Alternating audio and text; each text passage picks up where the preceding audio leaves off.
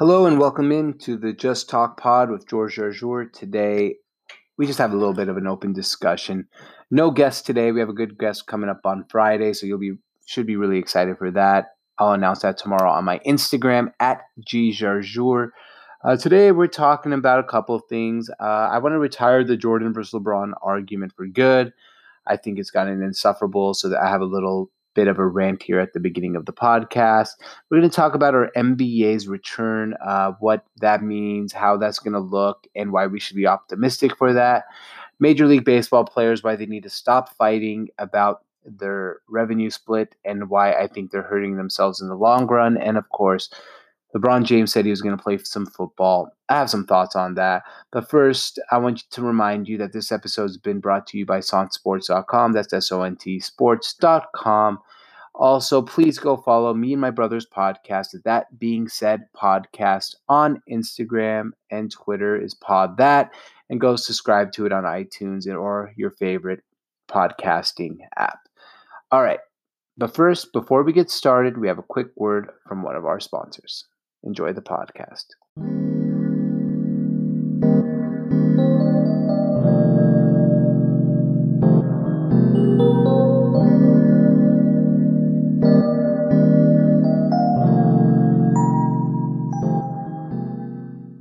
Yay! All right. Hello and welcome into episode 46 of the Just Talk podcast with George Arjour. Today's episode, if you're listening to the intro, was recorded live on, or if you're listening on the podcast, was recorded live on Periscope. So you can follow me on Periscope at gjarjour, where we always talk about really a little bit of everything. We try to answer all comments on Periscope and talk to you as much as we can because we like to give you guys a little bit of a live experience on the show, a little bit about, fan interaction. And honestly, you guys are the voice of the show. I try to give you, the listener, as much freedom. And I probably won't do this on every single podcast where I explain that I'm coming on live. I've been doing that now for a couple weeks now. So I'm only doing that so you guys do know that this is recorded live, and the Just Talk pod is, really fun to listen to. We try to get you some good guests, and we'll continually do that. So let me just read. As I'm recording here, I try to retweet it onto a couple places. We got some fun topics today. I have a public service announcement for the LeBron versus Jordan argument, which I'm kind of tired of, and the NBA's return, LeBron versus Jordan, and of course, a little bit about the Major League Baseball. So let's start with my public service announcement. It's only a minute long, but I think it's time that we retire the Michael Jordan versus LeBron James GOAT argument. It's getting old. It's not because of the sides. I think it's just getting old. Look, I'm guilty of it too, but I think I'm hanging up my jersey and I'm retiring. The Michael Jordan people, myself included, are not going to change our minds. The LeBron James people aren't going to change their minds. And all this back and forth has gotten insufferable. Jordan people are going to continually yell, he was 6 for 6. LeBron people will yell that he's bigger and humans have evolved, so he must be better. Whatever. Look, I understand a Hyundai today probably runs better than a 1965 Ferrari. And it probably has more bells and whistles. But does that make it greater than a 1965 Ferrari? Probably not. But the real reason I'm retiring is I saw a stat that LeBron averages more in Game 7s than Michael Jordan, so that makes him greater. Then the next morning, I saw a stat that Michael Jordan averaged more in elimination games if you include games 5 and 7, because there used to be 5 games in the first round. At that point, I decided I'll be no longer participating in these discussions. I've officially retired from the Michael Jordan versus LeBron discussions. All right. And I'm just done with that discussion.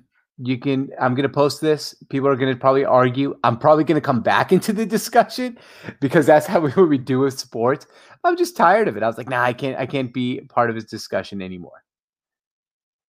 And I do see from the podcast station on Periscope a comment about he likes my headphones. I really appreciate that. If you send me a DM, I will tell you where I got them. I got them from Amazon. I forget the name of them, but I can send you the link. They're really great headphones. I really do. They sound great. I think this recording is pretty good, especially during these days. And by the way, if you don't know what headphones I'm using, you can go follow me on Instagram, on Twitter at @ggerjour, and you'll actually see the headphones. So if you like them, you can also be like the guy who just commented and talk about my headphones with me. All right. So a couple, like I said, today's going to be a short podcast. We had a guest last second. The guest didn't work out. So we decided to pivot, just kind of get a little bit of an open round table, give you some thoughts I had on a couple news articles that have been floating around. Friday, we have a really fun guest. I'll announce that tomorrow on Instagram at @ggerjour. And she's a sports journalist. That's all I'm going to give out for now. But she's been doing some really fun stuff here during our quarantine and things like that. So you're going to enjoy listening to her. But two things here. NBA return. Some positive news today, which is really, I mean, if you are a fan of sports, you should be really excited about the news that came out today that the NBA is, well, first of all, they've honed in on Orlando as the city where they believe that it's going to work out best to, host a bubble city, give people access and give people the ability to really watch the NBA do its thing again. Now, do I think that this means that the NBA is going to come back for sure? No. But Shams Charania from The Athletic did put out some really good and positive news today that the NBA is going to be able to start practicing on June 1st, and they have a hopeful return date the middle of July.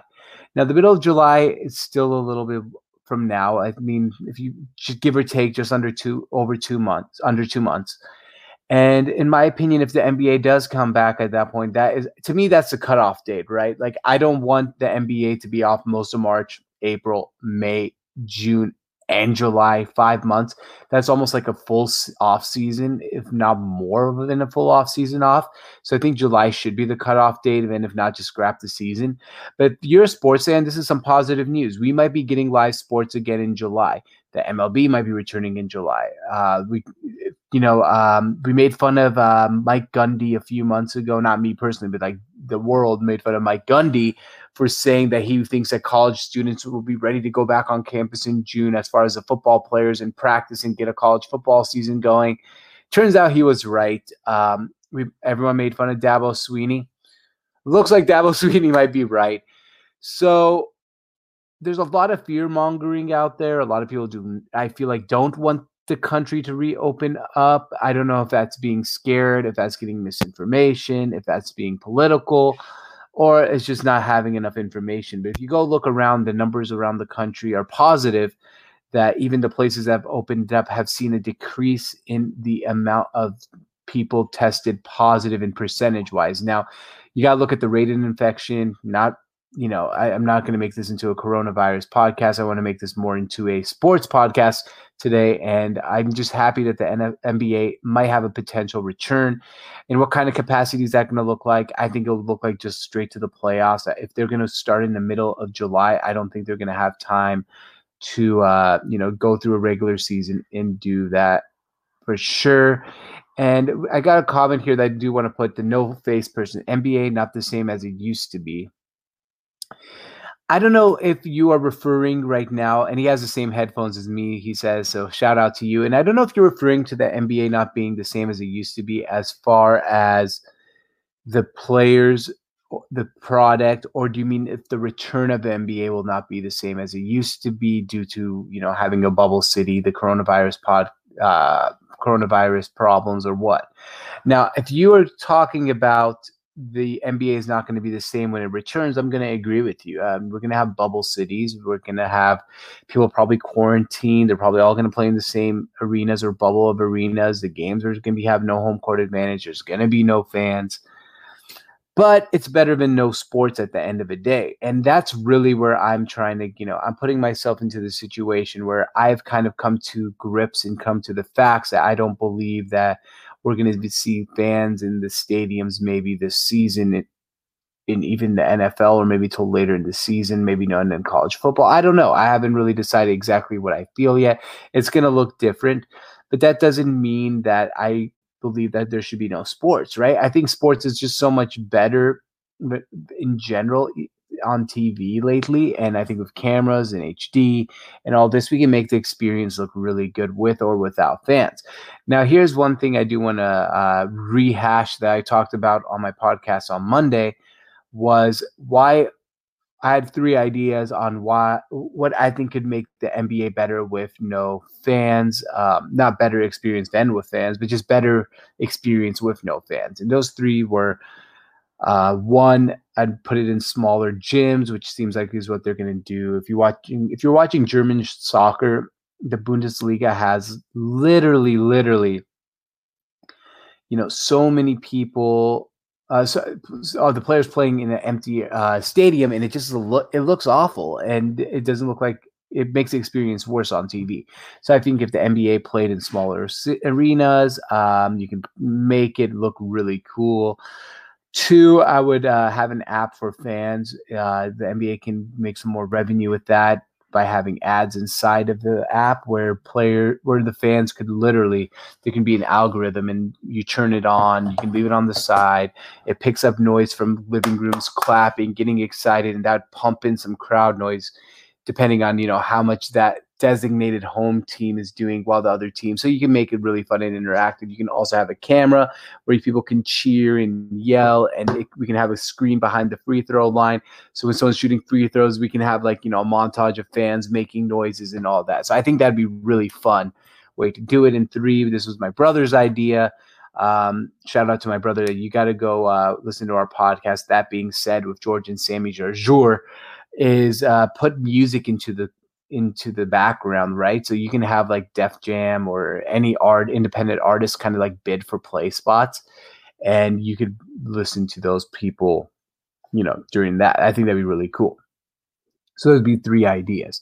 But overall, I just want the NBA to come back. I don't know how I'm going to feel about the NBA champion this year. It's going to be different than usual. It's not going to be the same. There's not that travel schedule. There's not that home court. But it's better than nothing. So that's really important.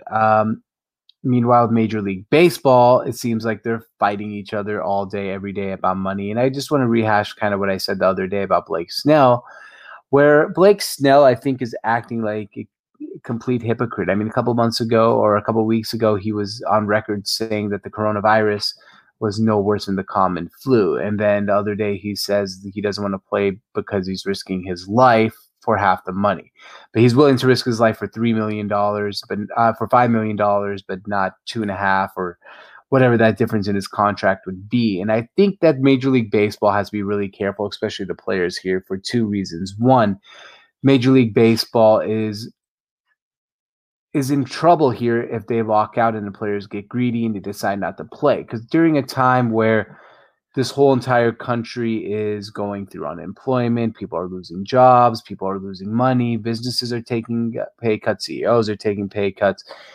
Everything's a mess. If Major League Baseball players are really going to complain about losing a few $1 million, the common American can't really relate to you guys. So for one, I don't think it's going to take a long time to recover. It took a long time after 1994 for Major League Baseball to recover. And you can make a case that Major League Baseball never really has recovered fully from 1994's players' strike. And 2, let's say you don't take a pay cut and you do come back and play, and the owners lose a shit ton of money on this season. That's going to affect your next contract, right? So, yeah, Blake Snell, you just signed a 5-year, I think, $50 million contract. So this year you'd get 5 instead of 10.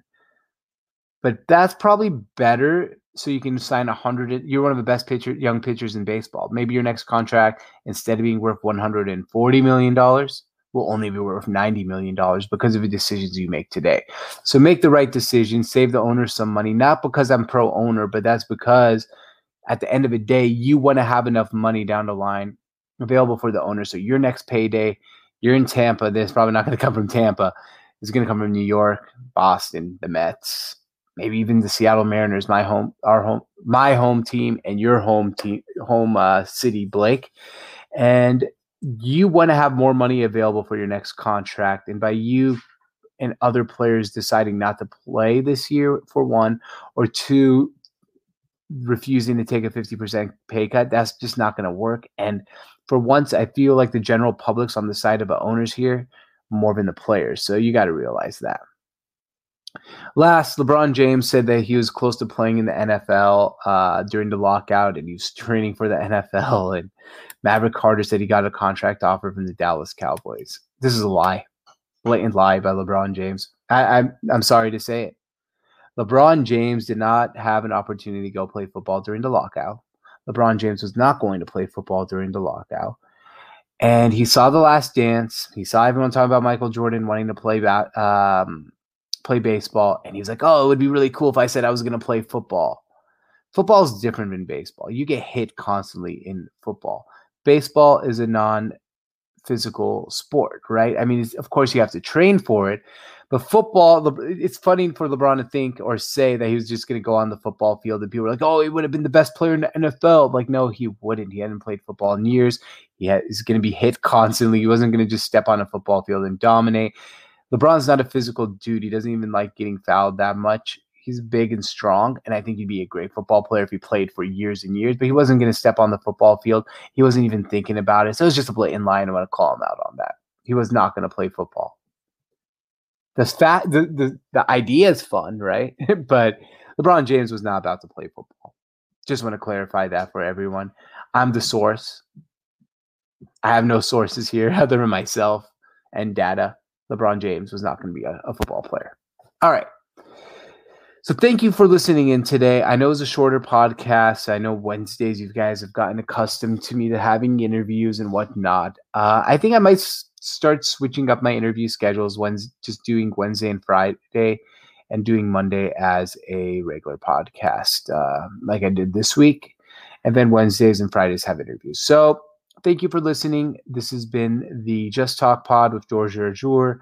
As always, you can follow me at GJourjour on Instagram and Twitter. Please rate, subscribe, and give this 5 stars wherever you can. Please help spread the word. The more we spread the word, the more people listening to this podcast, the more fun it'll get, the more bigger guests we'll get, and the more you'll see me on here. So thank you for listening. This has always been brought to you by Sports on Tap. That's SONTsports.com. A lot of people ask me, George, what does SON stand for? I tell them it stands for Sports on Tap, and this is Sports Radio Redefined. Thanks for listening and stay safe.